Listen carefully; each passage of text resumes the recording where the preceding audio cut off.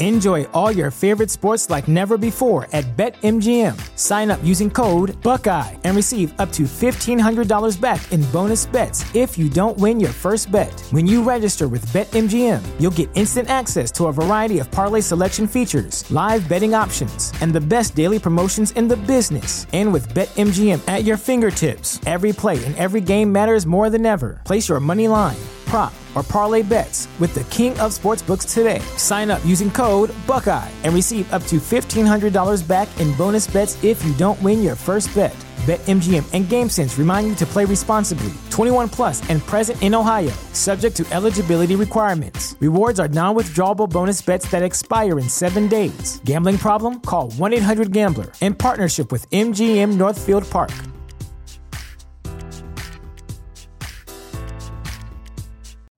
You know how to book flights and hotels. All you're missing is a tool to plan the travel experiences you'll have once you arrive. That's why you need Viator. Book guided tours, activities, excursions, and more in one place to make your trip truly unforgettable. Viator has over 300,000 travel experiences to choose from. Everything from simple tours to extreme adventures and all the niche, interesting stuff in between. So you can plan something that everyone you're traveling with will enjoy. Real traveler reviews give the inside scoop from people who've already been on the experiences you're considering. So you can plan with confidence. Free cancellation helps you plan for the unexpected. And 24/7 customer support means you can travel worry-free. Download the Viator app now and use code Viator10 for 10% off your first booking in the app. Find travel experiences for you. Do more with Viator.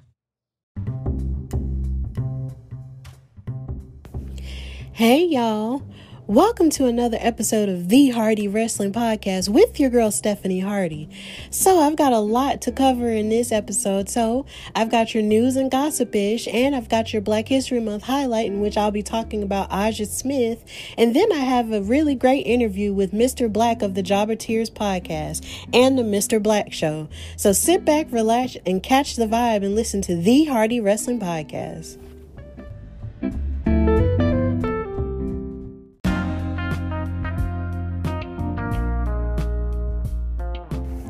All right, so we're going to go to our news and gossip-ish segment, and we're going to start with Big E, one of my personal favorite wrestlers of all time. They announced today that he's supposed to be having a WWE 24 documentary on the WWE Network coming out on Sunday, February the 28th, the last day of Black History Month. And it seems like from the preview they showed, they're going to discuss some of his struggles that he went through in terms of being a football athlete in college, and they're also going to be dealing with his struggles to sort of find a character once he started in FCW because of his introverted nature. And they're going to discuss him finding his groove in the New Day, which basically led to him having an opportunity to gain the Intercontinental title this past Christmas. So it looks like it's going to be a really compelling documentary to watch, and it's going to be really emotional, as it feels like a lot of what the New Day does anyway. But I'm really excited for it. Like, I wish it was coming out this Sunday after Elimination Chamber, because I would definitely watch it then. But we have to wait until the 28th, but definitely check it out if you have a mind to. Big E is one of the members of the New Day, along with Kofi Kingston, the longest tenured member, and Xavier Woods, so please check that out. Also in the news, we have The Rock in his new TV show, Young Rock. And I did give a review on my Instagram page, a little review nugget about the show Young Rock on NBC if you want to check that out. But the viewership came in and it tapped in 5 million viewers on Tuesday for its series premiere. The show is clearly about The Rock and his young life and everything that sort of molded him into the wrestler and superstar we know him as today. It's spread across 4 different timelines where it shows 10-year-old Dwayne, or Dewey as his parents called him, being around wrestlers of the day like Andre the Giant, the Wild Samoans, and the Junkyard Dog, and 15-year-old Dwayne, which was navigating high school, girls, puberty, peer pressure, and poverty, because even though you would think that he had it good and had it rich because his father was a legendary wrestler, Soul Man Rocky Johnson, they actually didn't have it that well off. So there was a point in which they were in poverty poverty, but they still tried to make everything work for themselves. And then it channels 18-year-old Dwayne at the University of Miami trying to make a name for himself. And I would love to give a shout out to Bradley Constant, who's from Tuscaloosa, Alabama, which is only about maybe 45 minutes to an hour away from Birmingham, and his debut as an actor by playing 15-year-old Rock. And they also deal with the future Rock running for president in 2032. And a lot of people, on social media talked about how much they really love the show. I know I really liked the show. It was very heartfelt and, full of a lot of the things that we've seen The Rock be able to do, for his family since he's come into all of his riches and stuff. In the show, he promised his mom that he would get her a red Cadillac, and he actually went on to do that a whole lot later on in life. And it's really heartfelt in the way that it's showing the relationship or sometimes the lack thereof he had with his father. But he did still dedicate the show at the very end to his dad, who did pass away last year. So it was really an interesting watch, and I do recommend anyone who isn't a wrestling fan to check it out.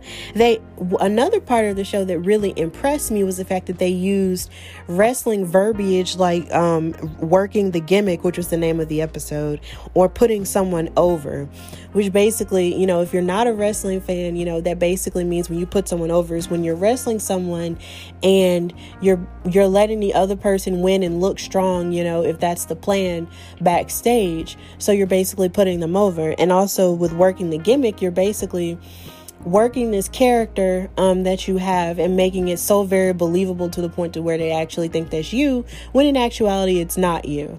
So that actually made me glad to see those older wrestlers, and also to see that they're using those verbs, those phrases that we normally hear in wrestling fandom. And something that I thought was really cool was that my friend Alexis from college, shout out to Alexis Smiley, she texted me and talked about how good she thought the show was. And something that I really love is just having conversations with people who aren't necessarily wrestling fans, but then they get exposed in other ways, like through this television show or through other avenues. And it's just really cool. And she talked about how much she liked the show too. So that was awesome. Please, I recommend that you do check it out. It's a 30-minute show. It's on NBC on Tuesdays at 7 or 8 o'clock, depending on where you are. So, yeah. Also in the news, we have Lacey Evans and her pregnancy announcement on Monday Night Raw and its legitimacy. On Monday Night Raw, Lacey Evans announced her pregnancy during her tag team match with partner Peyton Royce, and she was fighting against Charlotte Flair, whom she's in a feud with, and Raw Women's Champion Asuka. And basically there was a point where it looked like Lacey Evans wasn't getting in the ring to fight, and it was kind of frustrating me, and it looked like it was frustrating Charlotte in terms of kayfabe, because she's wanted to get her hands on her all this time and basically beat her up, because she's been, she's basically been serving as a wedge between Charlotte and her father, the legendary Ric Flair. So when she backed away, from the ring, she basically said, you cannot, put your hands on me because I'm pregnant. And we thought, as fans, we thought it was like a storyline, and we were just like, what? Like, are you serious? And even Charlotte was kind of looking crazy, like, oh my God, are you serious? And Ric Flair was, wooing it up and pretending like he was the father or whatever. But as it turns out, in actuality, she really is pregnant by her real life husband. And this is going to be their second child because, of course, Summer Australia is their first child. And she's been on television before and stuff. And she's a really cute kid. But the thing is, she announced her pregnancy on Monday Night Raw, and she was scheduled to face Asuka for the Raw Women's title at Elimination Chamber this Sunday.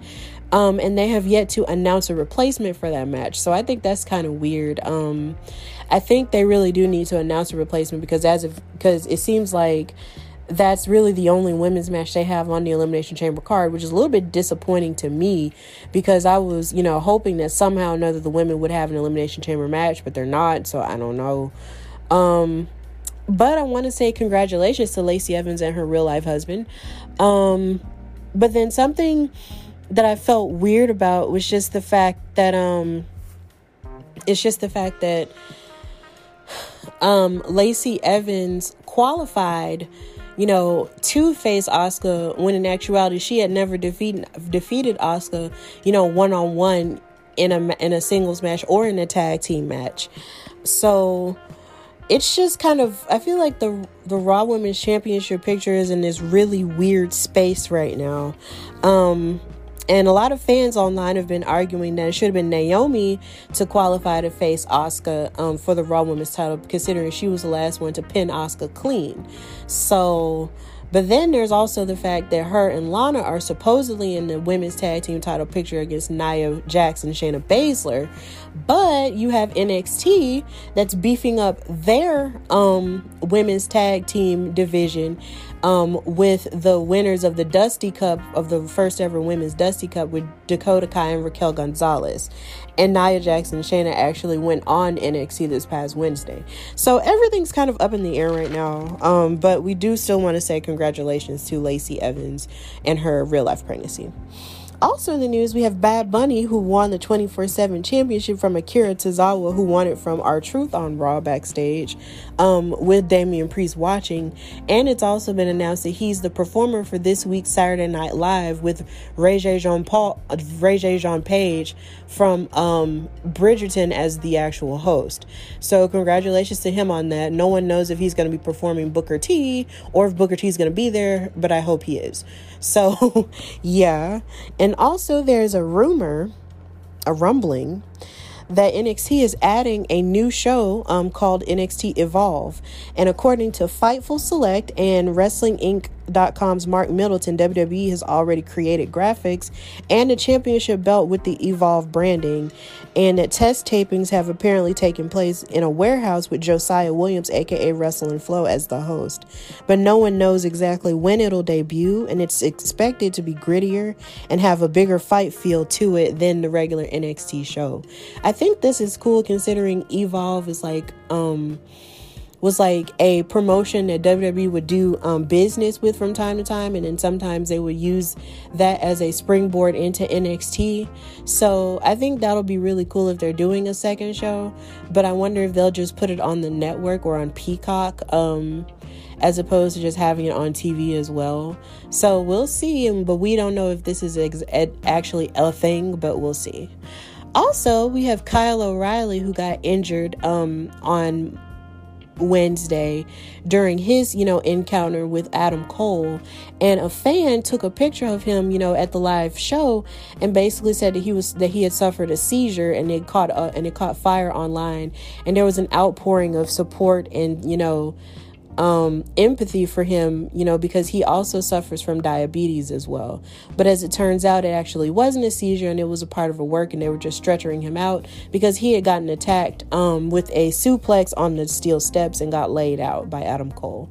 So we don't know exactly why Adam Cole is attacking everybody, but he wants the NXT Championship back. So it looks almost as if the Undisputed Era is no more, but I'm really happy that Kyle O'Reilly is okay. And he stated on Twitter today that he's going to need time to heal from the pain of being attacked, and also from the pain of having his best friend stab him in the back. So we're sending all kinds of prayers and good vibes to Kyle O'Reilly, and hoping that that his health is continued, to improve more and more, and that he'll get his vengeance upon Adam Cole. So that's it for news and gossip-ish. And wait, one more thing. Taya Valkyrie is rumored to have been signed with WWE. She is the wife of John Morrison, and she's the longest reigning Impact Knockouts champion in history. And that's going to be a really cool signing for the women's division. So that's all for news and gossip-ish. And now we're going to go to our Black History Month highlight featuring Aja Smith.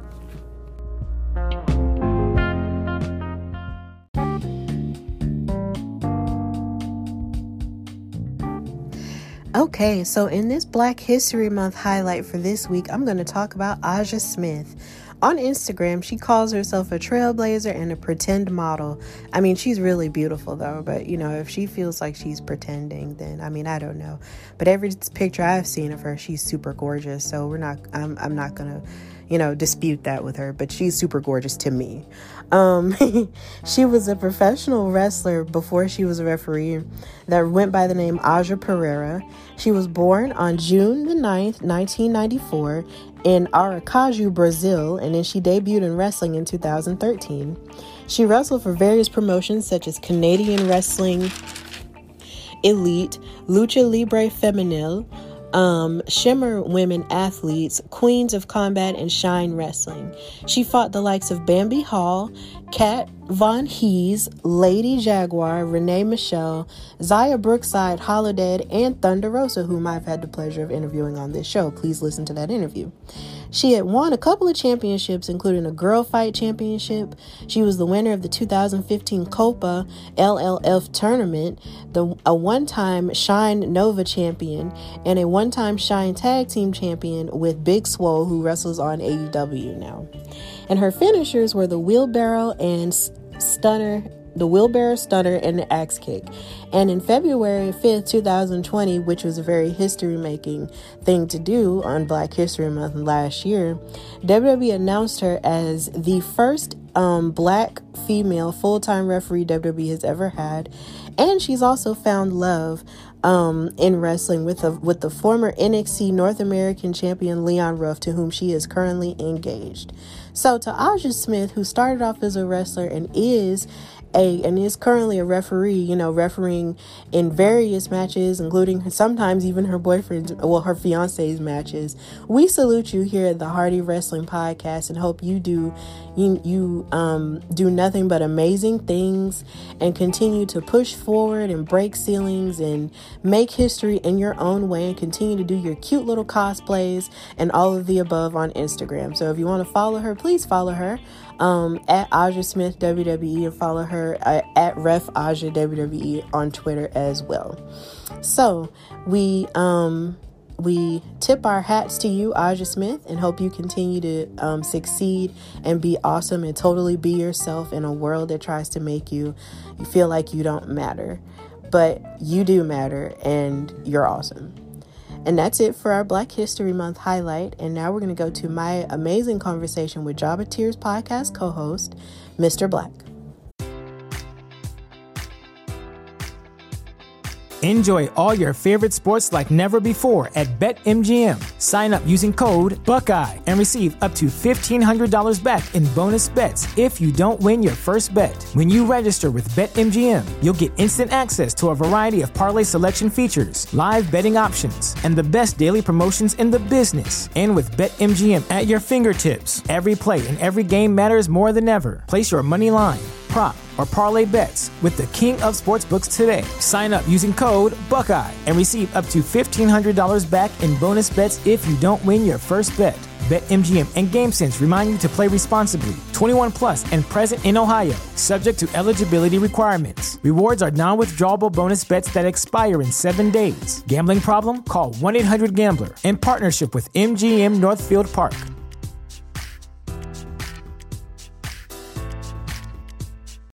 Without the ones like you, who work tirelessly to keep things running, everything would suddenly stop.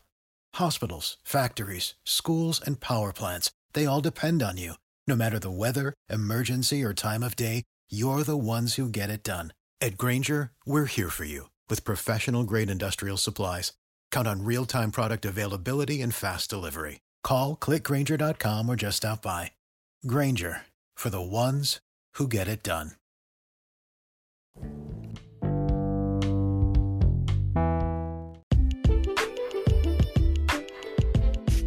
So, Mr. Black of the Jabba Tears podcast, how are you, sir? I'm good. How you doing today? I'm doing fantastic. So, I'm going to start this conversation off the way I start all of my conversations off and ask you, when did you fall in love with wrestling? At a very young age. I don't remember. I think I was like probably 4 or 5, and my dad had a tape of it, and me and my brothers just ended up seeing it, and then ever since then, I just never stopped, ever. Like, I probably take like, you know how back in the day when I was in high school, it wasn't during the Ruthless Aggression era, YouTube was still trying to find its footing, and before that, Hulu wasn't Hulu. Hulu was very similar to YouTube, where you could look up wrestling clips and stuff like that. And Daily Motion was also around. So I kept up, because I didn't have cable, so I kept up through YouTube, Daily Motion, the old Hulu, stuff like that. So I find ways to keep up with it throughout the years. Okay. So basically, you kind of started almost the same way I did because, my dad used to tape wrestling all the time, except he didn't have like one tape. He had like a whole mountain of them. And he was taping WWF at the time and WCW back and forth because even though I didn't know what was going on, because I was a kid, it was the Monday Night War. So that's kind of cool how you and I sort of started off watching wrestling the same way. Wait, I have a question. How old are you? I'm 27. You're young. Why do you say that? Because you have a very old spirit, but not like a negative, very like, I feel like you've been here as long as me, but in a very like somewhere in the past lifetime where you've been through many lives because you have such an old soul to you. I thought that you was like my age. Wait, so how old are you?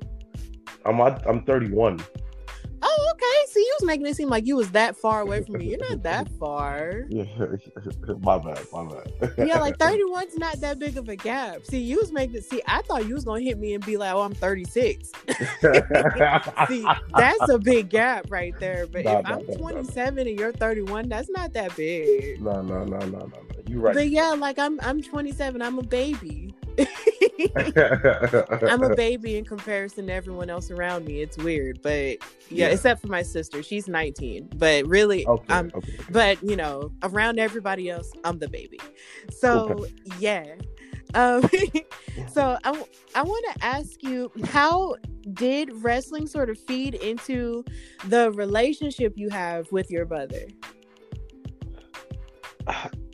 I'll be honest with you. That's the only thing that is holding our relationship together. If it wasn't for wrestling, we would not be talking. And that's the honest truth. Yeah. Mm-hmm. Oh, okay. So before the Jobber Tears podcast, did you ever imagine using your voice in wrestling, like at any point? Not in wrestling, but in church. Because from the age of 19 to 27, I was in church heavy, like choir practice. I was cleaning the church. I was fixing stuff in the church. Like, you could either find me either at work, the basketball court, or at church. So I imagine myself, like I always imagine myself using my voice for something, but not for podcasting or not for like talking about wrestling. Oh, wow. So basically, did you ever so you imagine yourself sort of being like a preacher maybe? Mm-hmm. Yeah. Wow. Yeah. That's actually cool too. That's another thing we kind of have in common is the fact that I sort of spent a lot of my life in church too, except and I actually did speak a lot because my church was small. Mm-hmm. So it's just kind of like I would do kind of a little bit of everything. I was in Sunday school, I was in the choir, so I sang a lot, and then I also used to be the Sunday school secretary. Wow. At times, whenever my aunt wasn't there, and then eventually they made me like the main one. Wow. So it was just kind of like, and then of course when I had speeches, my grandma and my mom would make me practice so much to the point where I had my stuff memorized because they were like, no, you're not going to be like the other kids. You're going to get up there and you're going to know all your stuff. And it used to upset me because I'd be like, man, I just want to watch TV. Like, can you leave me alone? I just want to be a kid. Yeah, but ultimately, it wound up helping me, along the way, of course, with school and everything. But yeah, like I guess somehow they may not have known it, but they may have prepared me for speaking a whole lot more because I find that I'm better with words than I am with numbers. So Stephanie, this is why I like you, because me and you went down a similar path. I'm terrible with numbers, but you put me to say, I want you to write a speech about this can of paint. All right, whatever. Give me 5 minutes, and I'll be like I'll have the people. My boy used to tell me this about my speaking. Sorry to interrupt you. He said that I'm able to make people laugh and cry all at the same exact time. Oh, wow. Yeah, so I understand when you said that I'm very good with words instead of numbers. So I definitely understand that. Yeah, because Like I felt that. I'm terrible with math. Like, it's Terrible. so funny. I was just telling my boyfriend yesterday how much better I was in algebra than I ever was at just regular math. Because if you put letters in it, then I understand it. But then it's just like math with just numbers and calculus. I had to go to straight tutoring for that. Like, it's bad. Wow. I can count money though. I mean, here's the thing though. Like that's basic math. Like that's basic math right there. So I'm not surprised. Yeah, you're not gonna mess me up on my money. That's something I don't play about. But everything else, no. Of course. So, what inspired you to join the Jobber Tears podcast?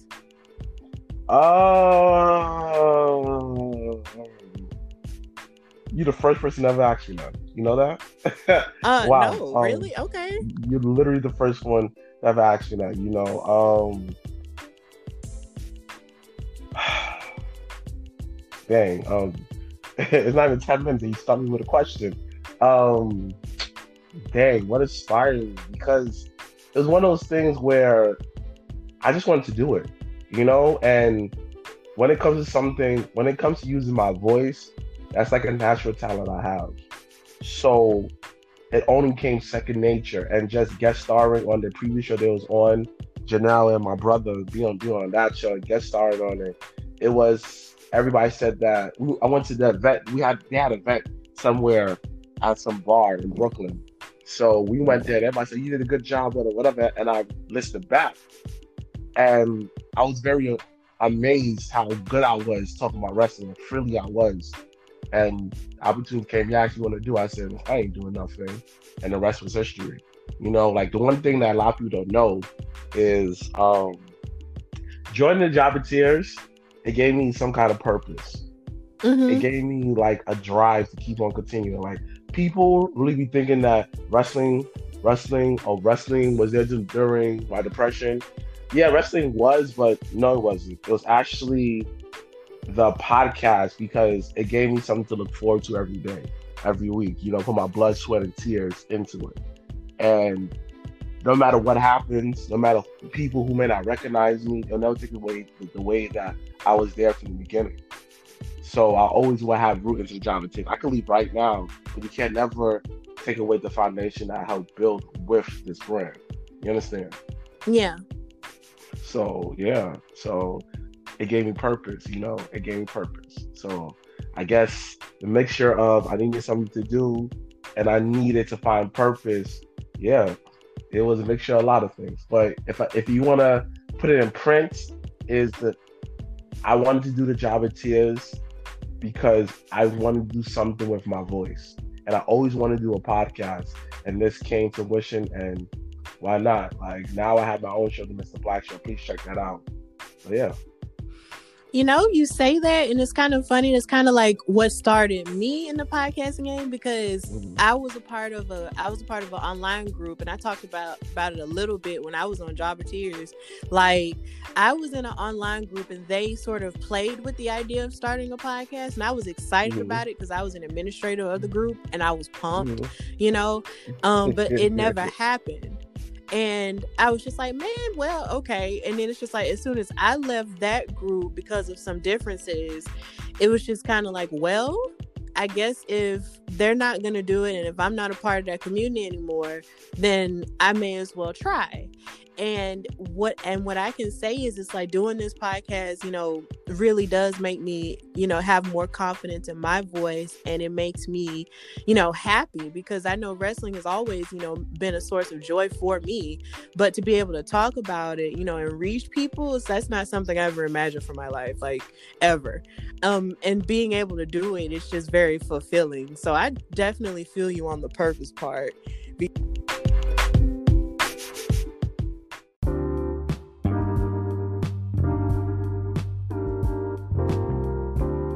Would you describe the atmosphere of the show?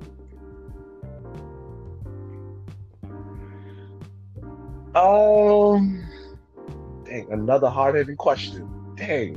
The atmosphere is, I have to say, it's, some people call it barbershop talk. I don't call it that. I call it what black wrestling fans are going through, because you have a mixture of both, of people who have one stand on this and people have another stand on this. You have one side where somebody call it racism, another side where someone says, yo bro, that's OD cat, bro, like you doing too much. So I like to call it what black wrestling fans are black wrestling fans look like and what they're talking about. We are what, if you want to put like a face behind black wrestling fans, we are it. Because you gotta think about it. My brother is if you want to say it in black culture, let's say it. My brother is he's a personal trainer, so he fits the mold of the guy the kid where he was Urkel and he became Stefan. So he was into the high fashion and all of that, club life. So that fits one kind of black. Janelle fits the girl that he went to high school, who did all the prep rallies, who went to the whole hookah, the one that was all in the scene. That's one kind of black. Then you got me where I fit the Outcasts, the Yu-Gi-Oh crowd, the Pokemon crowd. I fit I fit the stoner crowd. I fit the guys who don't live by typical normal society rules, but just be on their own vibe. You know those people where, yo, you are a whole vibe by yourself. Yeah, you know, I'm with the creatives and stuff like that. That's one type of black I represent. So we represent what black wrestling culture is. Okay, you know, I think that's a very fair assessment. I mean, because really, you know, when I see all three of you guys, it's like you guys seem like you have your own different personalities, but it's like the one thing y'all have in common is the fact y'all love wrestling. And when it comes to black wrestling fandom, you know, there's so many other things that we're all interested in as well. So once you bring all those experiences together in one show, it's very diverse and beautiful in that way. And honestly, y'all remind me of two things, and I wish I would have said it to Janelle and to Sir Wilkins when I had them on here, is that y'all remind me of First Take and The Breakfast Club a little bit, because it's like you have all of those experiences there, you know, but then they bring it to become this amazing show that is important for the culture as a whole, but then y'all are important for black wrestling culture as a whole. So I guess that's kind of the difference between those three things, but that's what y'all remind me of, and y'all represent that really well. So I look up to y'all. So Thank you. Yeah, you're welcome. Like, seriously, like, I love you guys. Okay, so I want to ask, what has been some of the growing pains, you know, that you've experienced in sort of hosting and helping to craft, you know, the podcast and I guess the network as well? You want to, which answer do you want, Stephanie?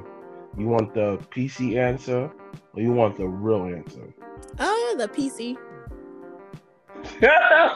Okay. The PC. Okay. The peaceful answer. No, what I mean by PC mean like the politically correct answer, like the chill one answer. The one that won't, like, the one that people be like, okay, you know what? I give a mixture of both. I will be I'll give you the reproach I'll give if we are co-workers at work. One of the challenges, number one, is people won't like you no matter what you do. No matter what you do, no matter what you say, people will not like you. And just because we represent black culture is where you don't follow what other black people tell you to do, like certain rules that we have, like unwritten rules, was kind of stupid, such as, oh, you can't speak bad about a black person, or like I said earlier, if a white person do this, it's considered racism. Is you cannot speak bad upon another black person. And it kind of sucks though, because it puts you in the box. But then that's a challenge that we had at first. How we still be authentically ourselves and still represent the culture. That was one of the problems we had. But then after a while, we just realized that no matter what we do, people are going to hate you. Good, bad, or ugly. There's always someone who's going to agree with you. There's always someone who's going to disagree with you. But long as someone's open-minded to hear what you have to say, and that's fine. So another second problem we have a problem is one thing is is, I would say, everybody finding a lot of people. We're not everyone's taste. You know, we come off. I listen to a lot of other podcasts that who are outside our bubble, and the ones who like up there who's getting, you know, a lot of streams. And I realized y'all all sound alike. Y'all don't sound no different. Y'all follow a similar formula. So when we go against that formula, it turns off a lot of people. Like, oh my God, you're not talking about this. Why are you talking about dating? I just want to hear wrestling, this, that, and the third. But the good thing about it is once you got your own audience, that core audience, everything follows. Because once you match that core audience is something that will always ride with you to the end. And that will buy your merch, that will show you love, that will treat you how you should be treated. Like, yo, we love you. Keep on. Like, these are the people that you do the little stuff for. These are the people that you featured on the show, you know, because they've been your day ones. So that's another thing. Third thing, one of the difficult is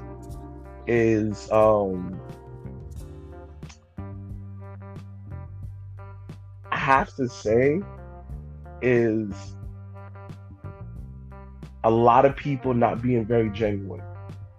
And that's something personal for me, where they'll smile in your face, say what up to you, this, that, and third, and then once everything's said and done, it's like, all right, cool, you'll never speak to it again. When you try to have a conversation looking like, okay, it was just business, copy, all right, you do you, I do me. There's no love lost, but like, yo, it's all good from here. Now I know what it is. And it's like, I had to learn personally to know who's your friend and who's just trying to get something out of you. But the one thing I'm learning in life is everybody is being used. If you're not being used, you're useless. You are useless. So me being used in this game is a good thing that I'm doing something, but don't misuse me. So yeah. Okay. That's some pretty profound stuff, you know. But, you know, I'm glad that, you know, you guys have sort of, you know, I guess worked around those to still create a good show, because of course, you know, everything is going to have its problems and everyone isn't going to be on the exact same page. But as long as you maintain you know, and the core identity of what it is you're trying to represent, then that's really all that matters. Yes. Oh, yes, it is. All right. So this is a question that Janelle sort of commissioned me to ask all of you during our conversation, which was amazing. I wanted to ask, what is the most out of control or surprising thing that has happened on this show from your perspective? Dang, on the show? Yeah. We had a lot of craziness. Oh my gosh, where do I start? Oh my gosh. Oh, one of my favorite moments when Janelle yelled at me and my brother. Like, she just went crazy. Oh, I'm tired of y'all. Blank, blank, blank. Oh yeah, this. And she's like, how? And like, it was just so like out of character for her. It was so hilarious. And we just laughed at her. That moment to me where like it put Janelle on the map, like, dang, son, how you guys do it? Like, Janelle's usually the one that don't say nothing. But yeah, we got her nerves to the point that she started yelling at us. Oh wow. That was the moment. I'm gonna send you that. clip. That moment, and I have to say I owe Cameraman, when he used to be around, he had a lot of like slow moments that was so hilarious, where we I'm shooting the show. If you watch the early episodes, you'll see it. I'm like, we just standing there, and then he's behind the camera, mind you, shirtless, has a hairy chest with no shoes on, and he's picking his chest hairs and just chilling there so comfortably. It was just moments like that where I was just like, what?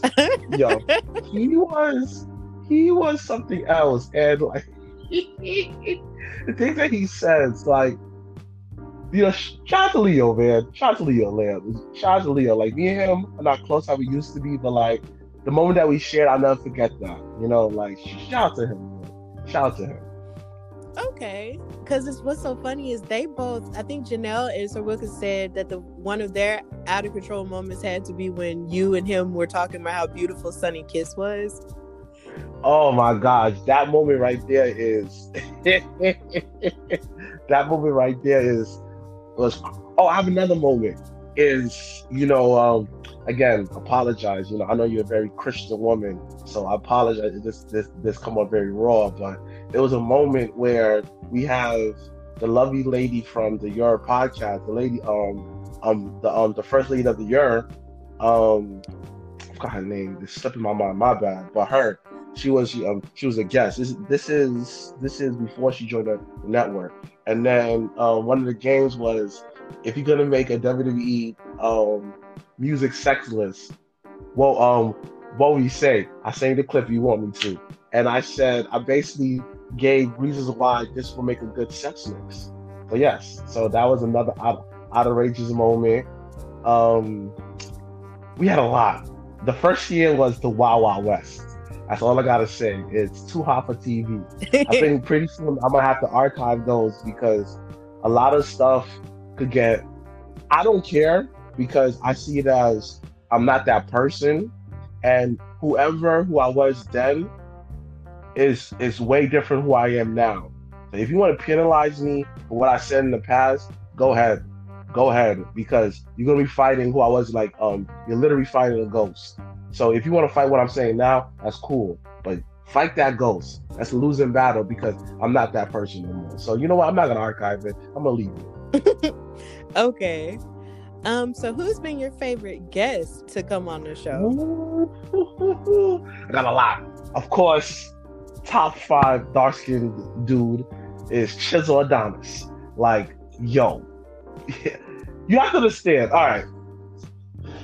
You are getting exclusive. Why he's one of my favorite guests? Because I almost died a couple of years ago, right? Mm-hmm. Almost died, and I was home for like 3 or 4 months for a while, and I was depressed, super depressed. And I found this man on YouTube, and I started watching him because he was just having like epic rants, and then watching him blow up and everything like that. So happily, he recorded not too far from our studio. Like he recorded the same studio in the next room. Then I ended up meeting him and Mars Francoise. Mm-hmm. Now he's another guy that's incredibly fair. He was my second guest on Mr. Black show. He's a 22-year-old CEO. So check out the episode.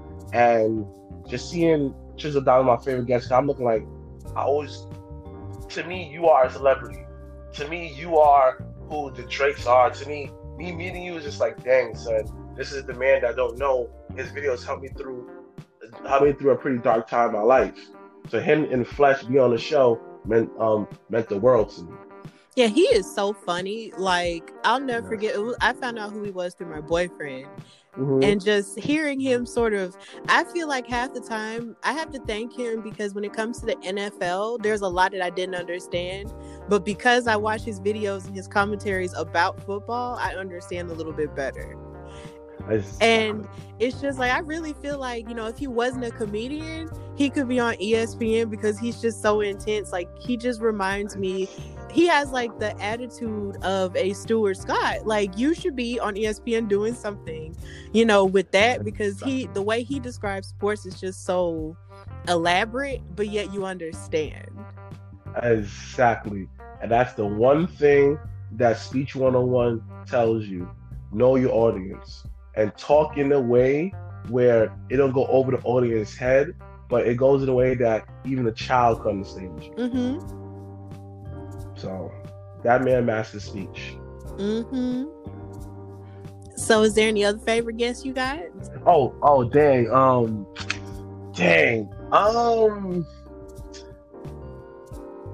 Okay. Chad Gaspar. Oh, yeah. Of Crime Time.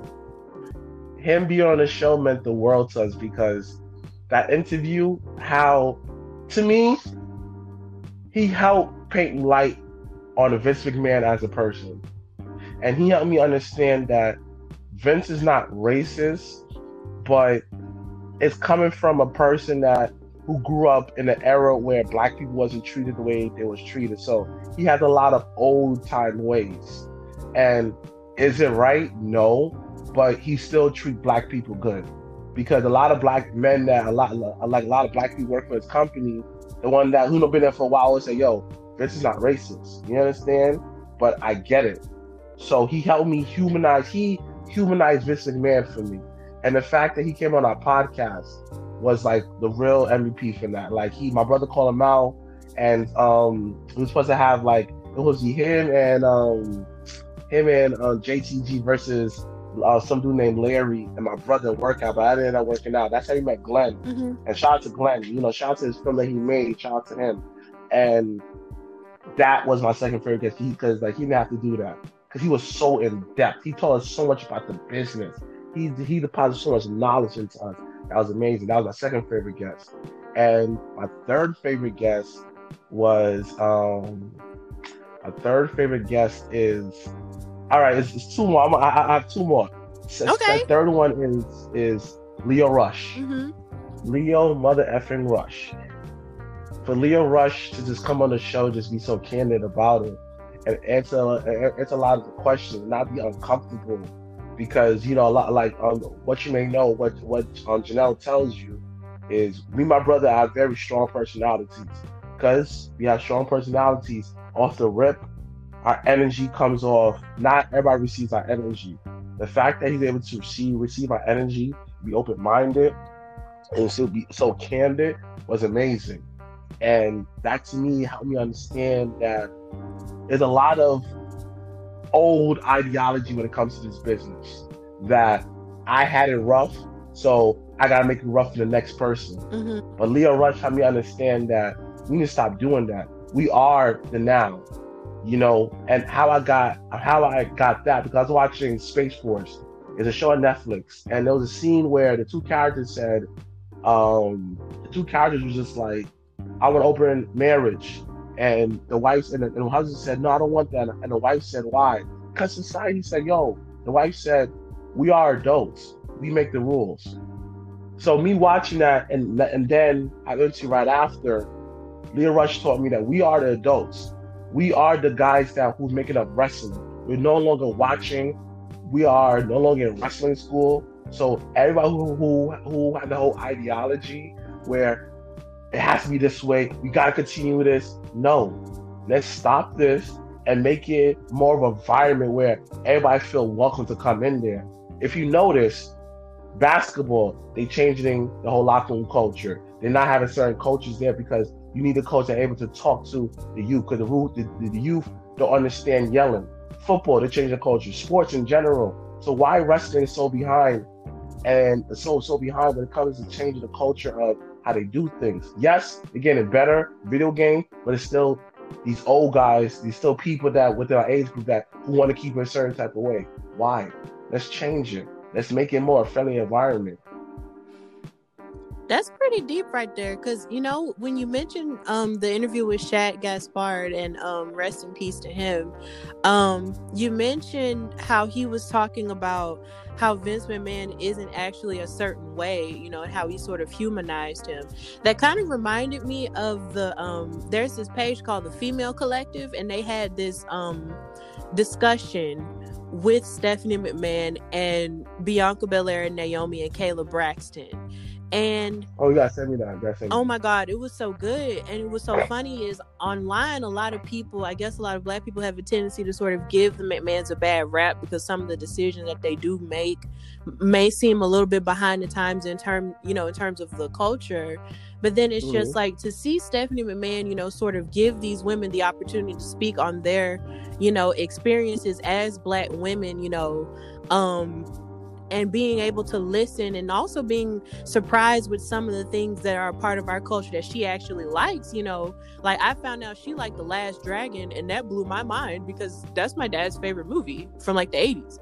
Like it's stuff like that, you know, that means a lot because it lets you know, as human beings, you know, they may make a lot of weird decisions, you know, at times, but at the same time, they're still learning. And I feel like sometimes we have a tendency to not give them a whole lot of grace when it comes to that. Exactly. And that's the one thing that 2020 taught me. Have patience and let people evolve. Because I like to relate it to Pokemon. Where are you familiar with Pokemon stuff? A little bit. Like, I think I kind of quit after Johto. Oh, okay, that's perfect. That's enough because honestly, Johto was just like, after that was just like, all right, man, this is just too much to keep up with, man. It's too much. So next, when you look at a Charmander, its whole evolution line, right? Mm-hmm. Charmander evolves to a Charmeleon. Mm-hmm. A Charmeleon evolves to a Charizard. Each level is taking the best of the best to make the best version of themselves. Such as when a Charmander evolves a Charmeleon, it's taking its speed and all the moves that he learned, so now he's taking it to a Charmander where he's evolving that to make it more powerful. Where he's taking all his speed that he learns, all his fire move, and then he's adding on the evolution where he's able to fly.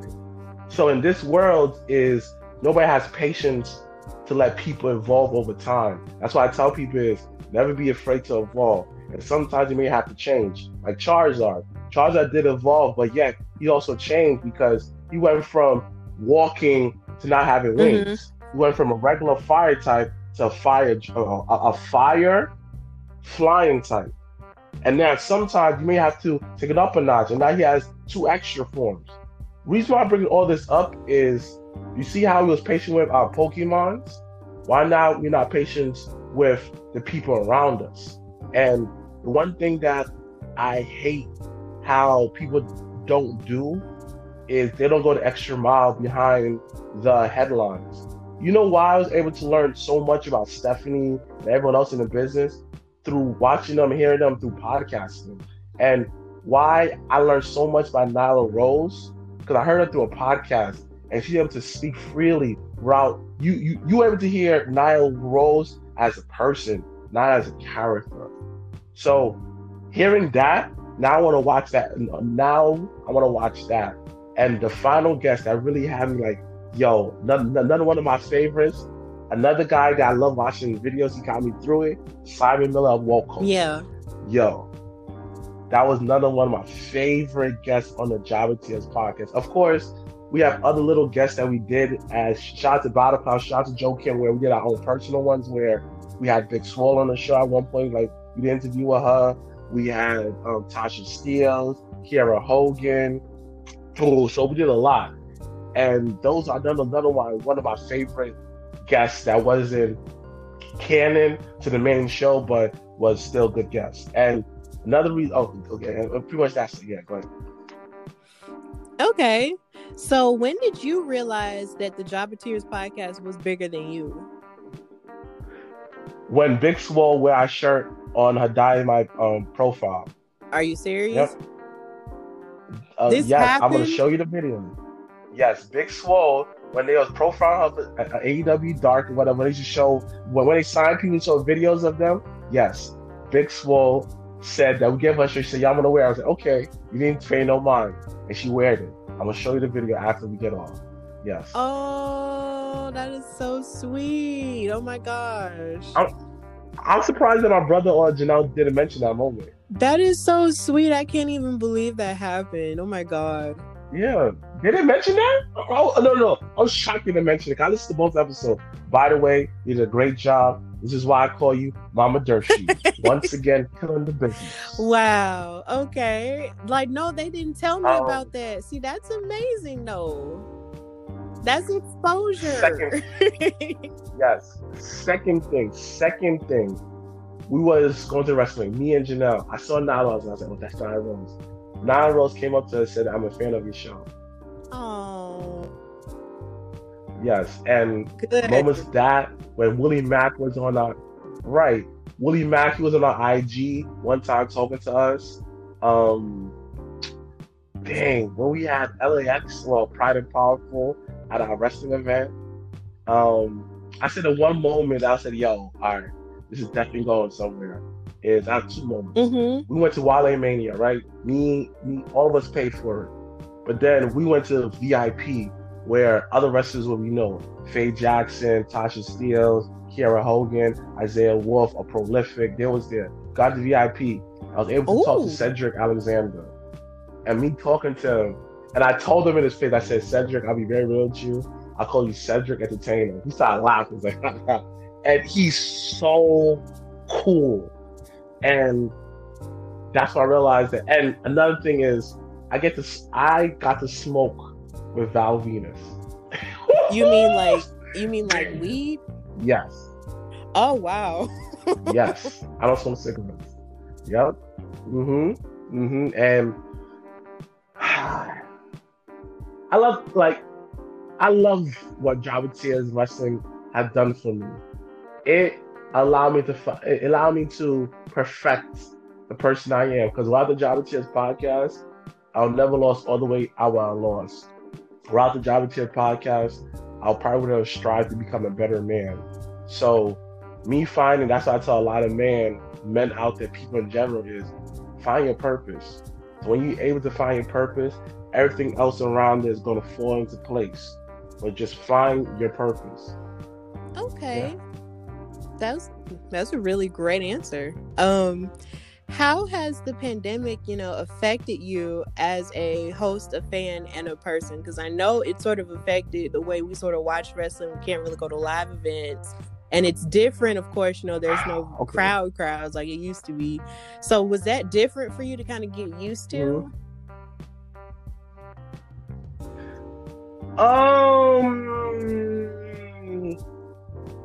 At first, yes. At first, it was. But I used to go into indie shows that don't have large crowds. And I kind of saw what able to get me through watching the pandemic was one thing that a lot of people won't give WWE credit, and wrestling in general, and listening to WWE for this one, is not AEW. AEW, I think AEW also had gained their promos since day one. Is WWE, people were able to get over without the audience interfering. People was able to tell their story through and through with no true interruption. Mind you, remember if Sonya Deville, people forget she was over like Rover, but she was able to really talk without the audience booing and saying what, none of that.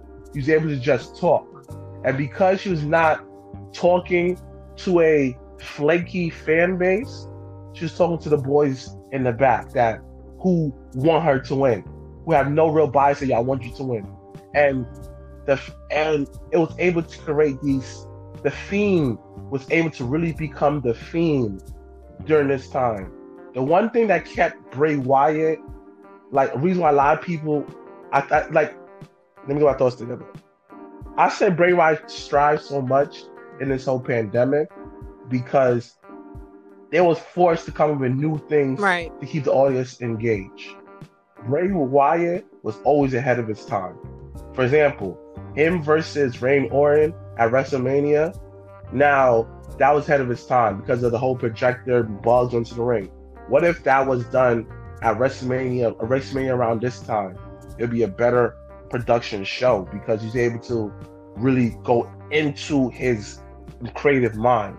So the pandemic to me was a blessing in wrestling because people who never think would get over the mic got over on the mic. And the one thing I liked about it, when wrestlers used to talk during my matches, you saw more of that, like, nah, man, you ain't better than me. It gave it a real raw feel to it. And people you never thought would get championships was getting championships. And shout out to AEW, seeing all these indie wrestlers, people that you interview, that we interview, getting work because of the pandemic. The pandemic does so much for the wrestling community, where wrestlers, they're not able to wrestle. Shout out to Ace Andrew, Ace Andrew. And he said, the guy we had on the show, he said he was able to get better with his promos. Other people was able to get better within their skills within wrestling.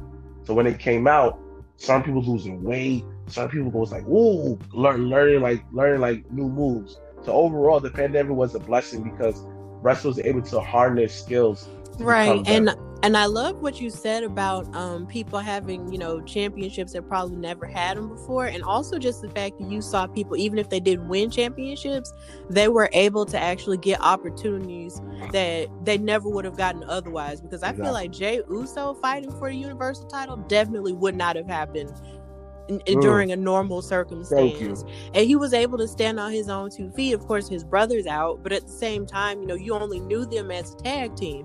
But to see him, come into himself more as an athlete on his own, and then being able to stand, head and shoulders with his cousin who's in his bag, it's just been more and more, intriguing.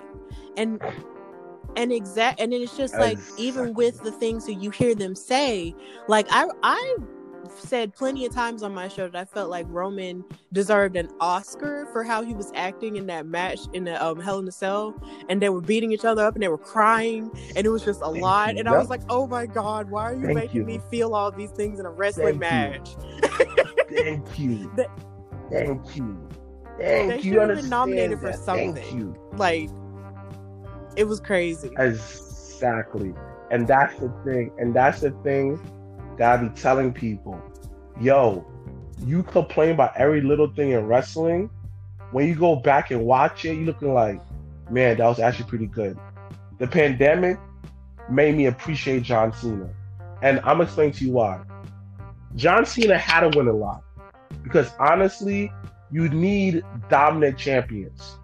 And if you look at sports, like, basketball and football, there's people who win all the time. The Warriors, the Patriots, and even like, that's not even make it about teams, individual. Tom Brady, LeBron James. So there's people who dominate the sports, Michael Jordan. If you have people who don't dominate, have like long, lengthy dominate championships, then the championship will not have that worthy, because when the next person take it off of it, like, oh man, that was good. Let's look at Triple H versus Batista. When Triple H finally lost to Batista, the room erupted and it made Batista a star. Imagine if Triple H didn't have that dominant reign.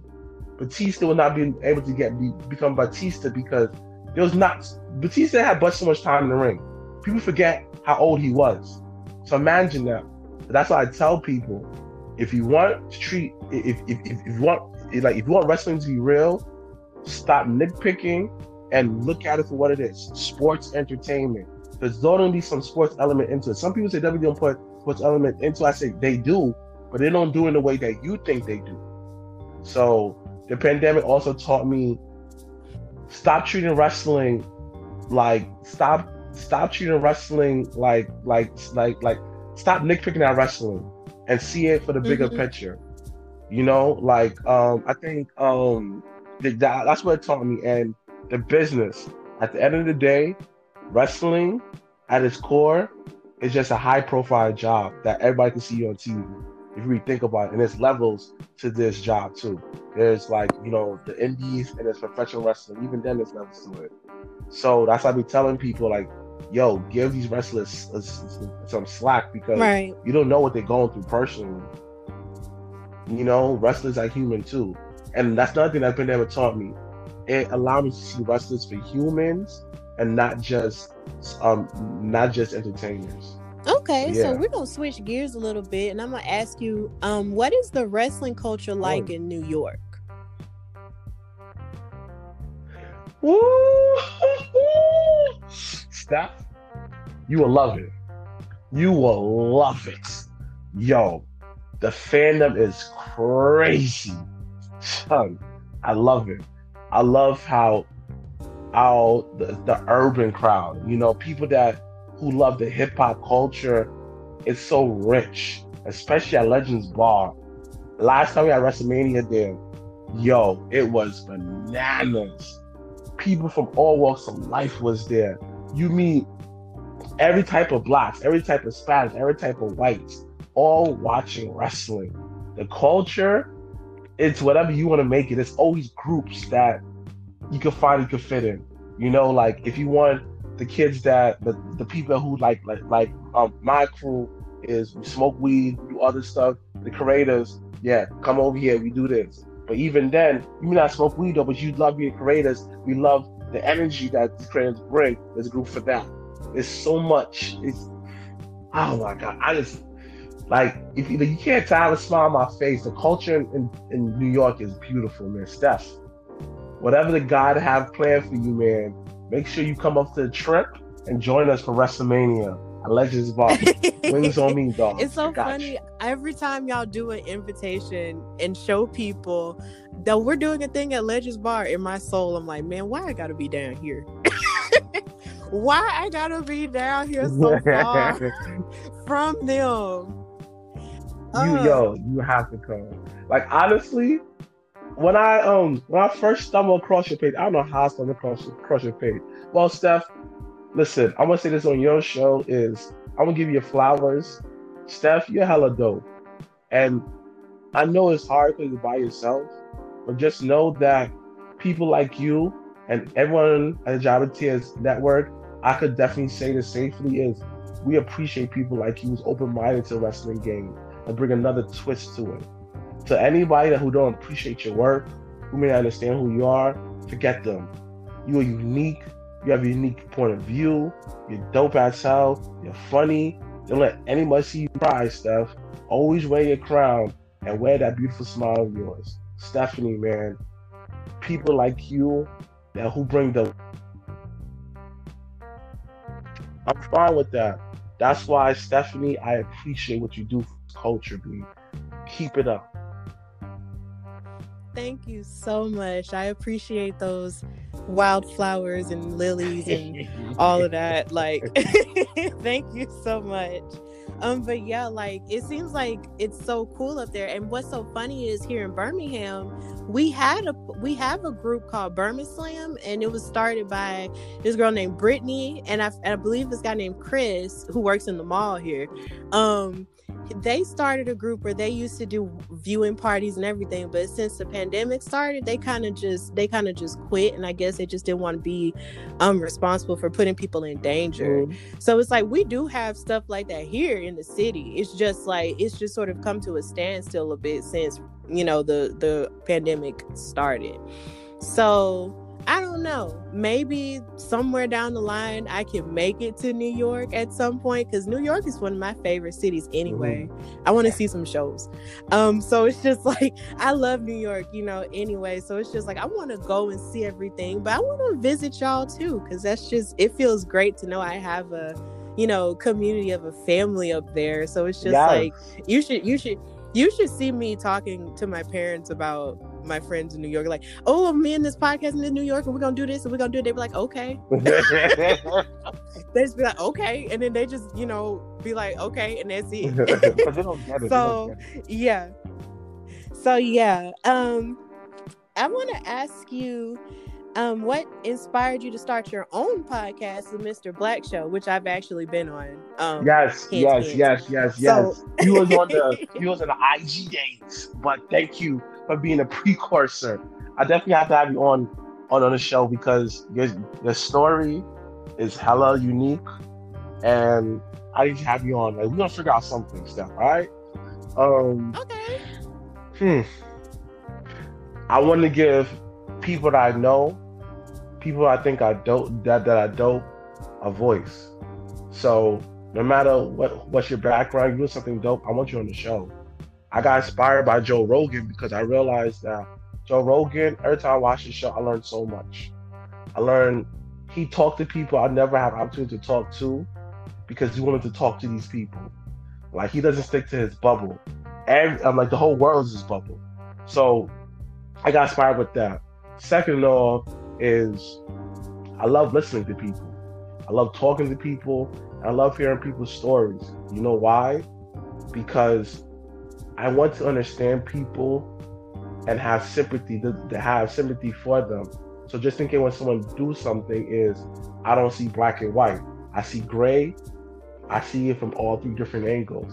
Like, I'm learning is you can be right and wrong at the same exact time. Like, for example, let's say that someone pushed you, right? You have all, like, someone pushes you, and next thing you know, you slap the taste out of his mouth. you like, yo, listen, yeah, Steph, like, you're not just slap the taste out of his mouth, but like, you could have just, I get it. That was your reaction. That was, no, that was terrible. I'm sorry. Let's rewind. Click, boom. Let's say how that I said, like, let's say how that, let's say I said, I said, hi, Stephanie, and then you gave me a nasty attitude, like, L Yardley, whatever. I could say, whatever, and then after that, I push you. And I'm like, okay, you don't have to push her though, but I understand why you was mad. You was right to be mad though, but you was wrong for pushing her. You be right and wrong at the same exact time. So, yeah, I forgot what I was answering. My bad, stuff. Yeah, I was asking what inspired you to start your own show. Oh yes. Able to understand everyone's point of views and able to have understanding. So I want to continue to just tell people stories that's unique and able to help them in a certain type of way. If you have a lingerie line, cool. You know, one of my favorite episodes is with Pastor Stephen Hutchinson. Pastor Stephen Hutchinson is one of my OGs. Like, he helped, like, when I was in a church, you know, he had another church, but he was able to allow me to be myself around him. And he basically watched me become a man. The reason why I wanted him on the show, because I wanted to show the world that, you know, not all churches are bad. You just got to find the one that's right for you. That was one. Right. That was one perspective I was able to give. You know, and another episode that was one of my favorites was with the 22-year-old CEO. You know, Marv Francois. Hearing his story from going to comedy to home improvement, also with credit repair too. That's, to me, that's interesting. That, to me, I want to tell his story, because to show the world that, yo, nothing's ever set in stone. You will always switch careers until you find something that fits you. So yeah, so that's why I really started the Mr. Black Show, because I needed a place to really express myself with no boundaries or nothing, because I'm a very complex individual. I have layers to myself. So why not have a show that represents that? Okay, you know, I think that's a beautiful reason to start your own show, because something I play with at times is in my mind, though, because I don't have time to really do this. I play with the idea of maybe starting another show about just life or something like that, or like different Black issues or Black TV shows or TV shows or something. But I'm just like, I don't have time for that. Yeah. Like, because it's like, I know there are like 10,000 things that I love outside of wrestling. Like, I love music. I love spirituality. Like, I just love talking about, you know, like love and relationships. There's so much that I love talking about outside of wrestling, but I just don't have the time. I got an idea. You do have the time, Stephanie. Like, for example, let's say that you have an episode where you're talking to someone like me who's very, you know, eccentric, who's into everything. Maybe in the beginning of the episode, where we mentioned Pokemon. Let's say you in the beginning of the episode, yeah, you know, we mentioned Pokemon, stuff like that. But let me tell you my story with Pokemon. I end up getting a 23-year anniversary Pokemon card at McDonald's. You tell that story. Is it McDonald's? I forgot where, but you tell that story. That's still a way for you to incorporate Stephanie, also incorporate it into wrestling. Because people in wrestling are like multi-dimensional, like us. So that's a good way to start out off until you're comfortable to do it on like its own 15 minutes. Like, it's called 15 minutes with Stephanie. And you record 15 minutes throughout the day, and you space it out and put it out just as a 15 minutes of quickie. Because people love you, Stephanie. So imagine you giving like little quickies throughout the week. It's 15 minutes. Just saying, suggesting, dogs. That's true, and those are really good suggestions, and maybe I'll just, you know, keep that in mind, because that is something I did kind of start, you know, with like different breaking news stuff, like or something like that. I remember. Or review. Like, I actually did, you know, a review on Young Rock a couple of Yes, I see that. And it's just like, you know, oh, thank you. It's just because it's just like, I mean, I love the show, so I kind of wanted to talk about it because it has to do with wrestling, but it's a regular show that people outside of the wrestling world will watch. So it's just like, I wanted to talk about it. So it's just like, I don't know. I guess it's just figuring out how I could do it. But, you know, I also work. So it's just, you know, it's just a matter of just juggling stuff and everything. Exactly. So back to wrestling, who are your top 5 wrestlers? I was waiting for this question. Or non-binary? You know, I was waiting for this. Like, yes. I was waiting for this, Stephanie. Yo, I don't do like particular order. I just do who I like top five. Bray Okay, Wyatt. that's fine. Bray Wyatt. Seeing this man journey from Husky Harris to who he is now, been the most inspirational journey I've ever seen. And that to me was one of the people I look up into, where to show you that no matter what life throws at you, never give up and never afraid to evolve. So that's where I got the whole logic of evolving yourself. Is I love Bray Wyatt. I love him. Him. Everybody knows my guy, Big Time Yaya. He's an independent wrestler, part of the Jolly Tier South. Shout out to them boys out there, Nasty Leroy, Montana Black, there is Lockout, all those guys down there. Shout out to the Jolly Tier South. But my man, Big Time Yaya. Yo, I met him years ago at a Battle Club event, and he was one of my first interviews. Yaya is just one of those wrestlers where I love him. He is, to me, he's gonna take another championship up here. Most likely Battle Club, because that championship is up for grabs. But I love Yaya. I love him. Like, if you ever see a wrestling event and Yaya's there, just know I'm his biggest supporter. Like, I love Yaya. My boy Yaya. Third of all is Dolph Ziggles. I love Dolph Ziggles. I love him. Like, to me, he's what you want in a wrestler. A guy who's willing to make the other person look good.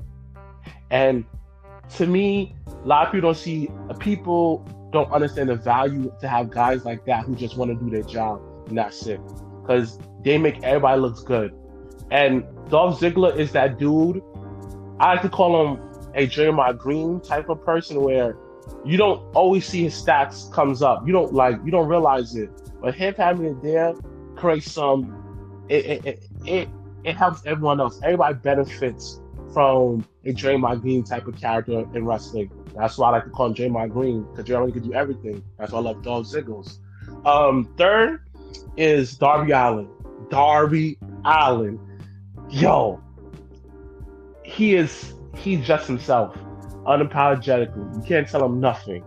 And the moment I fell in love with him, it was him versus Inner Circle. Moxley got injured, and he was getting beat up. And Sammy Guevara got a hot tag. So Darby Allin crawled himself to the corner, and then he stood up, hot tagged himself, and was a ball of fire. That to me made me fall in love with Darby Allin. I love Darby Allin. Of course, everybody knows, we got the real deal now, Mr. D'Lo Brown. Yo, the first black man that I saw who has swag. Not with his dressing, but the way he carried himself. Like, he was just his own swag. Like, head moving, the way he wrestled. Like, he put on for the chubby dudes out here. Put on for us. You know, when I was chubby, I was like, I look up to him. He put on for us. Like, I love me some D'Lo Brown. And to me, D'Lo Brown is another good hand where we don't appreciate him. And now he's the voice of Impact. You know, him and Matt Striker. Again, guys you don't realize you appreciate. And now let's go over to Impact. Some of the guys I like, I like KC Navarro.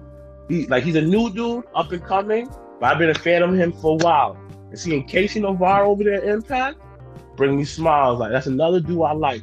And the females, I can separate them, is Jazz. I love Jazz. Like, Jazz to me is every girl I ever dated. Like, one of those tomboyish, tough, but she when she loves you, she loves you. I love Jazz. I just love what she stands for. I just love it. I love Victoria.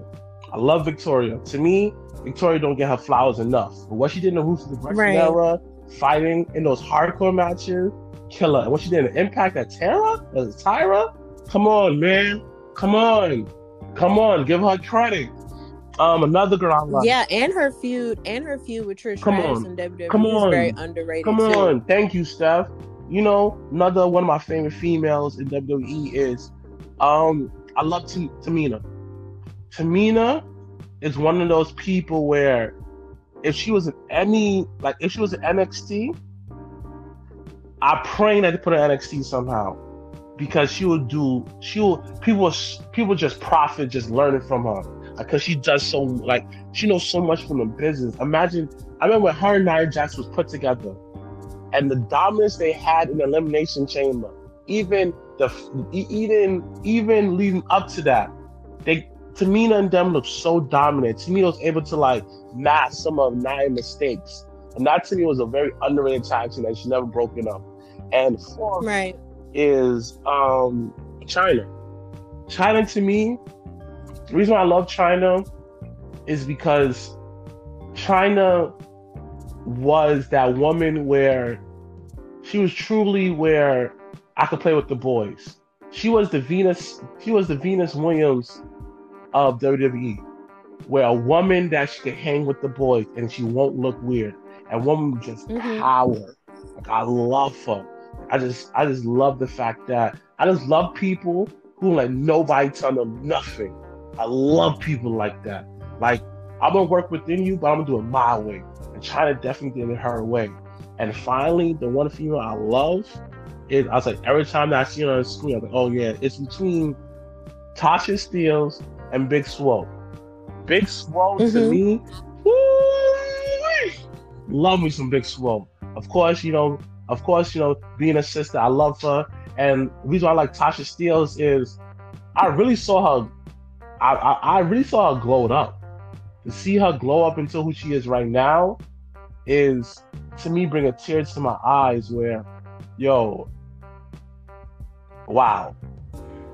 Yeah, I know that was a lot. I know. No, it's okay. Like, it is okay. Like, I mean, you have a really good top 5, 7, 8. Like, you have a lot of great, picks and everything. So I'm not even mad at all. So I want to ask you, how important is it to you to be a great representation of Black content creators in and outside of wrestling? It means a lot to me, because I always want to be that person where people always come up to and be so relatable. And I'm the one that always want to fight for equality within this wrestling world. And this is why that I'm so passionate about what I do, because there's not enough us represented within this community. And let me really break this down, where we live in a world where they say, representation matters. Okay, cool. Let's say that I have a company and I'm a white dude, right?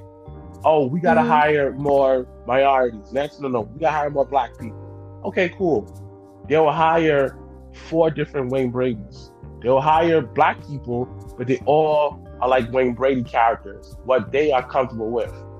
True diversity is hiring a Black man who has a tattoo on his face. Hiring a Black man where he kind of reminds you of Cat Williams. Hiring a Black man where he reminds me of Drake. The reason why I bring all these different characters of Black people in general is we don't really have true diversity. We have control diversity. Why can a man who has a tattoo on his face can't get a job? If he has all the skills to do that job, compared to somebody who don't have all the skills but has, like, he's more cleaner cut, both guys should have the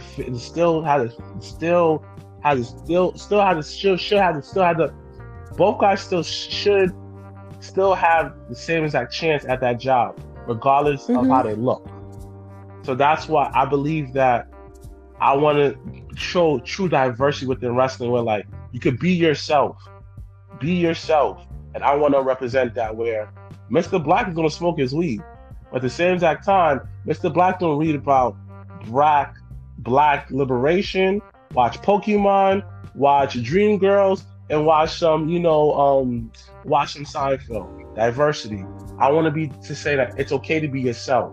Don't always follow society norms. Just be yourself. So that, to me, showing my 100% authentic self means the world, because it'll allow another Black person who looks like me to able to do this. And one thing I know I don't mention is I represent that kid who's in special ed, that people laugh at you, but you didn't care. You kept on going to school and love wrestling. And to me, the little boy inside me will be proud of the adult version of me, because I never changed who I was. I just evolved. So that's why it's important to me that I tell my story, to have other people come and say that it's okay to be yourself, regardless your background. Come, let me embrace you. And it's a beautiful answer, because it's just like when you were talking about the diversity of Blackness, you know, like I didn't fully realize how diverse Blackness could be until I got to college. And when I went to college, it's like you had Black people from all of the United States, but then you had some who also represented subcultures, like they were Jamaican, or cultures like they were Haitian, or they were from different parts of Africa, and you know, and even from different parts of overseas. And I feel like sometimes even us as Black people, we sort of underestimate, you know, how diverse we really are. Even though we have sort of the same things in terms of culture, there are so many different things that we have that makes us, you know, different. Exactly. And you know, and so it's just like we have to be open to each other's differences, you know, or otherwise we won't survive. And I know it means a lot to me to be a content creator, to be a Black female content creator, especially in wrestling, because it's, you know, I said a couple episodes ago, it's so few of us. And I heard that. You know, and with it being so few of us, you know, I think it's important to be that person to say, hey, I watch wrestling too, and open the door for other, you know, Black girls like me who are into that as well. Because I've had conversations with friends who were you know, who were white and stuff, and they couldn't believe that I was into wrestling because I think one person said I was very feminine, and that's the truth. I'm a very feminine person. I love to get my hair done. If I had the chance, I would get my nails done, you know, if I actually made time for it. You know, I love going shopping and stuff like that, but I like watching people get hit. Yeah, like, and it's just like, you know, and I love, you know, learning about Black history, and I love, you know, watching shows like Grey's Anatomy and stuff like that. But I love watching people, you know, get body slammed, because that's just been my whole life too. Yeah. And that deserves to be represented. So exactly. Like, yeah, and I love superheroes too, especially female superheroes. That's my life. Yes, I know. I know that one of your favorites is Captain Marvel, and you have the costume up. I pay attention. Oh yeah, definitely. So, and then WandaVision is going to be interesting too, because Monica is getting her powers, so maybe I'll cosplay her at some point. Can't wait until tomorrow episode. Can't wait. Like, who knows? But, you know, it's all interesting, and I'm glad that we're both sort of representing that. So I want to ask you one final question. What does the future hold for Mr. Black?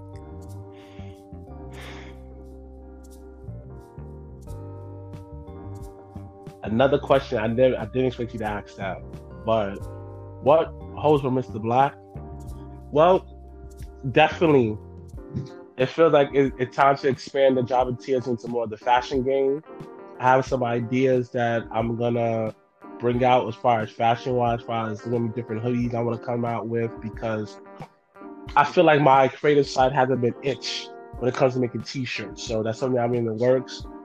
Of course, more episodes of the Mr. Black Show. Expect for me to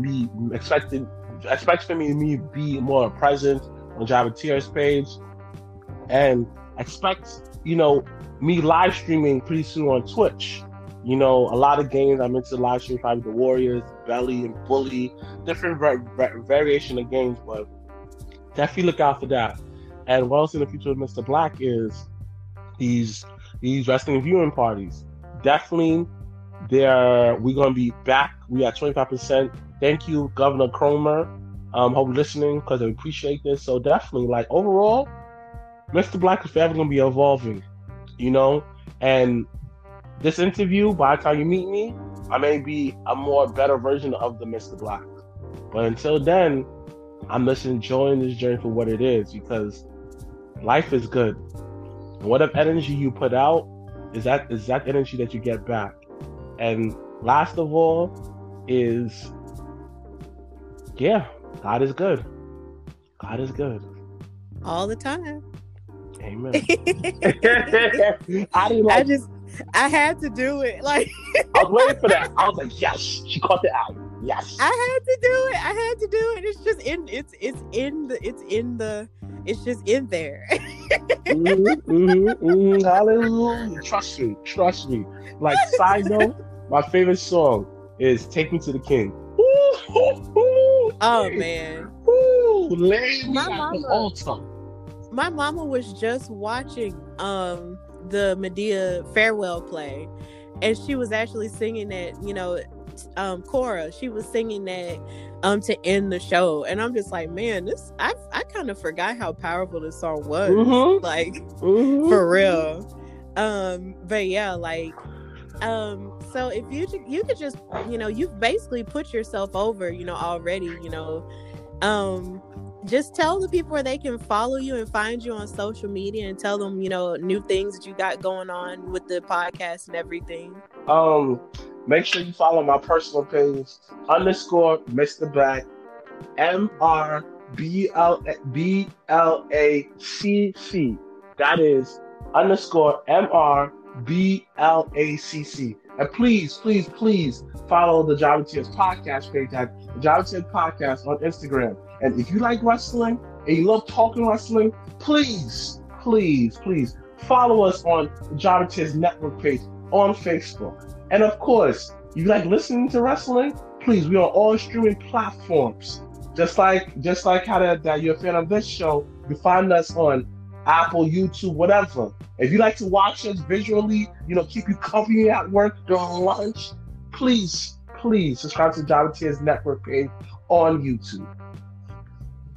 All right, Mr. Black, thank you so much for coming to the Hardy Wrestling Podcast. It's been an honor having you and your co-host this month for Black History Month. It's been lit. Dang, this is the Black History Month, because me and my brother alone is black.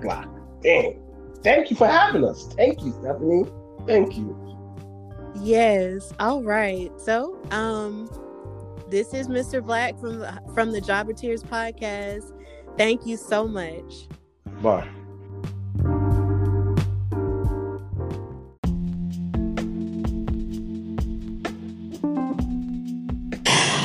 Right. So I just want to thank all three members of the Jobber Tears podcast, that's Janelle from HR, Sir Wilkins, and Mr. Black, for coming on my show during this amazing Black History Month. Like Mr. Black said, you can follow the Jobber Tears podcast on Instagram at the Jobber Tears podcast, and on Twitter, just Jobber Tears. And you can follow each of them on social media. You can follow most of them on social media, where they said you could follow them. And please listen to their show, because it's actually really, really good. They're an amazing representation of Black wrestling podcasters, and they are personal heroes to me.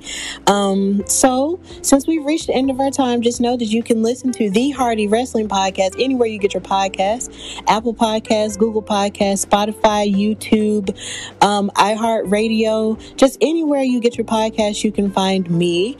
And you can also follow me on Instagram at Hardy Wrestling Podcast, and on Twitter at Hardy Wrestle Pod, and on Facebook at The Hardy Wrestling Podcast as well.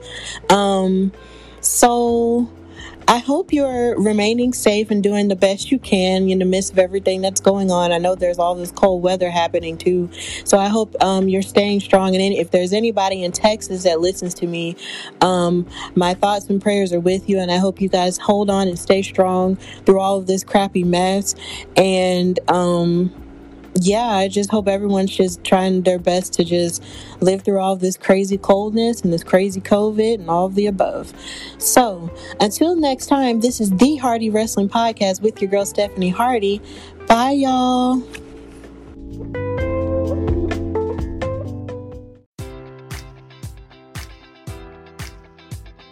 Enjoy all your favorite sports like never before at BetMGM. Sign up using code Buckeye and receive up to $1,500 back in bonus bets if you don't win your first bet. When you register with BetMGM, you'll get instant access to a variety of parlay selection features, live betting options, and the best daily promotions in the business. And with BetMGM at your fingertips, every play and every game matters more than ever. Place your money line, prop, or parlay bets with the king of sportsbooks today. Sign up using code Buckeye and receive up to $1,500 back in bonus bets if you don't win your first bet. BetMGM and GameSense remind you to play responsibly. 21 plus and present in Ohio, subject to eligibility requirements. Rewards are non-withdrawable bonus bets that expire in 7 days. Gambling problem? Call 1-800-GAMBLER. In partnership with MGM Northfield Park.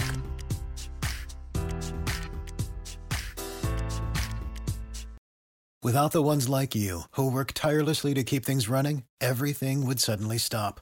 Hospitals, factories, schools, and power plants, they all depend on you. No matter the weather, emergency, or time of day, you're the ones who get it done. At Grainger, we're here for you with professional-grade industrial supplies. Count on real-time product availability and fast delivery. Call, click Grainger.com, or just stop by. Grainger, for the ones who get it done.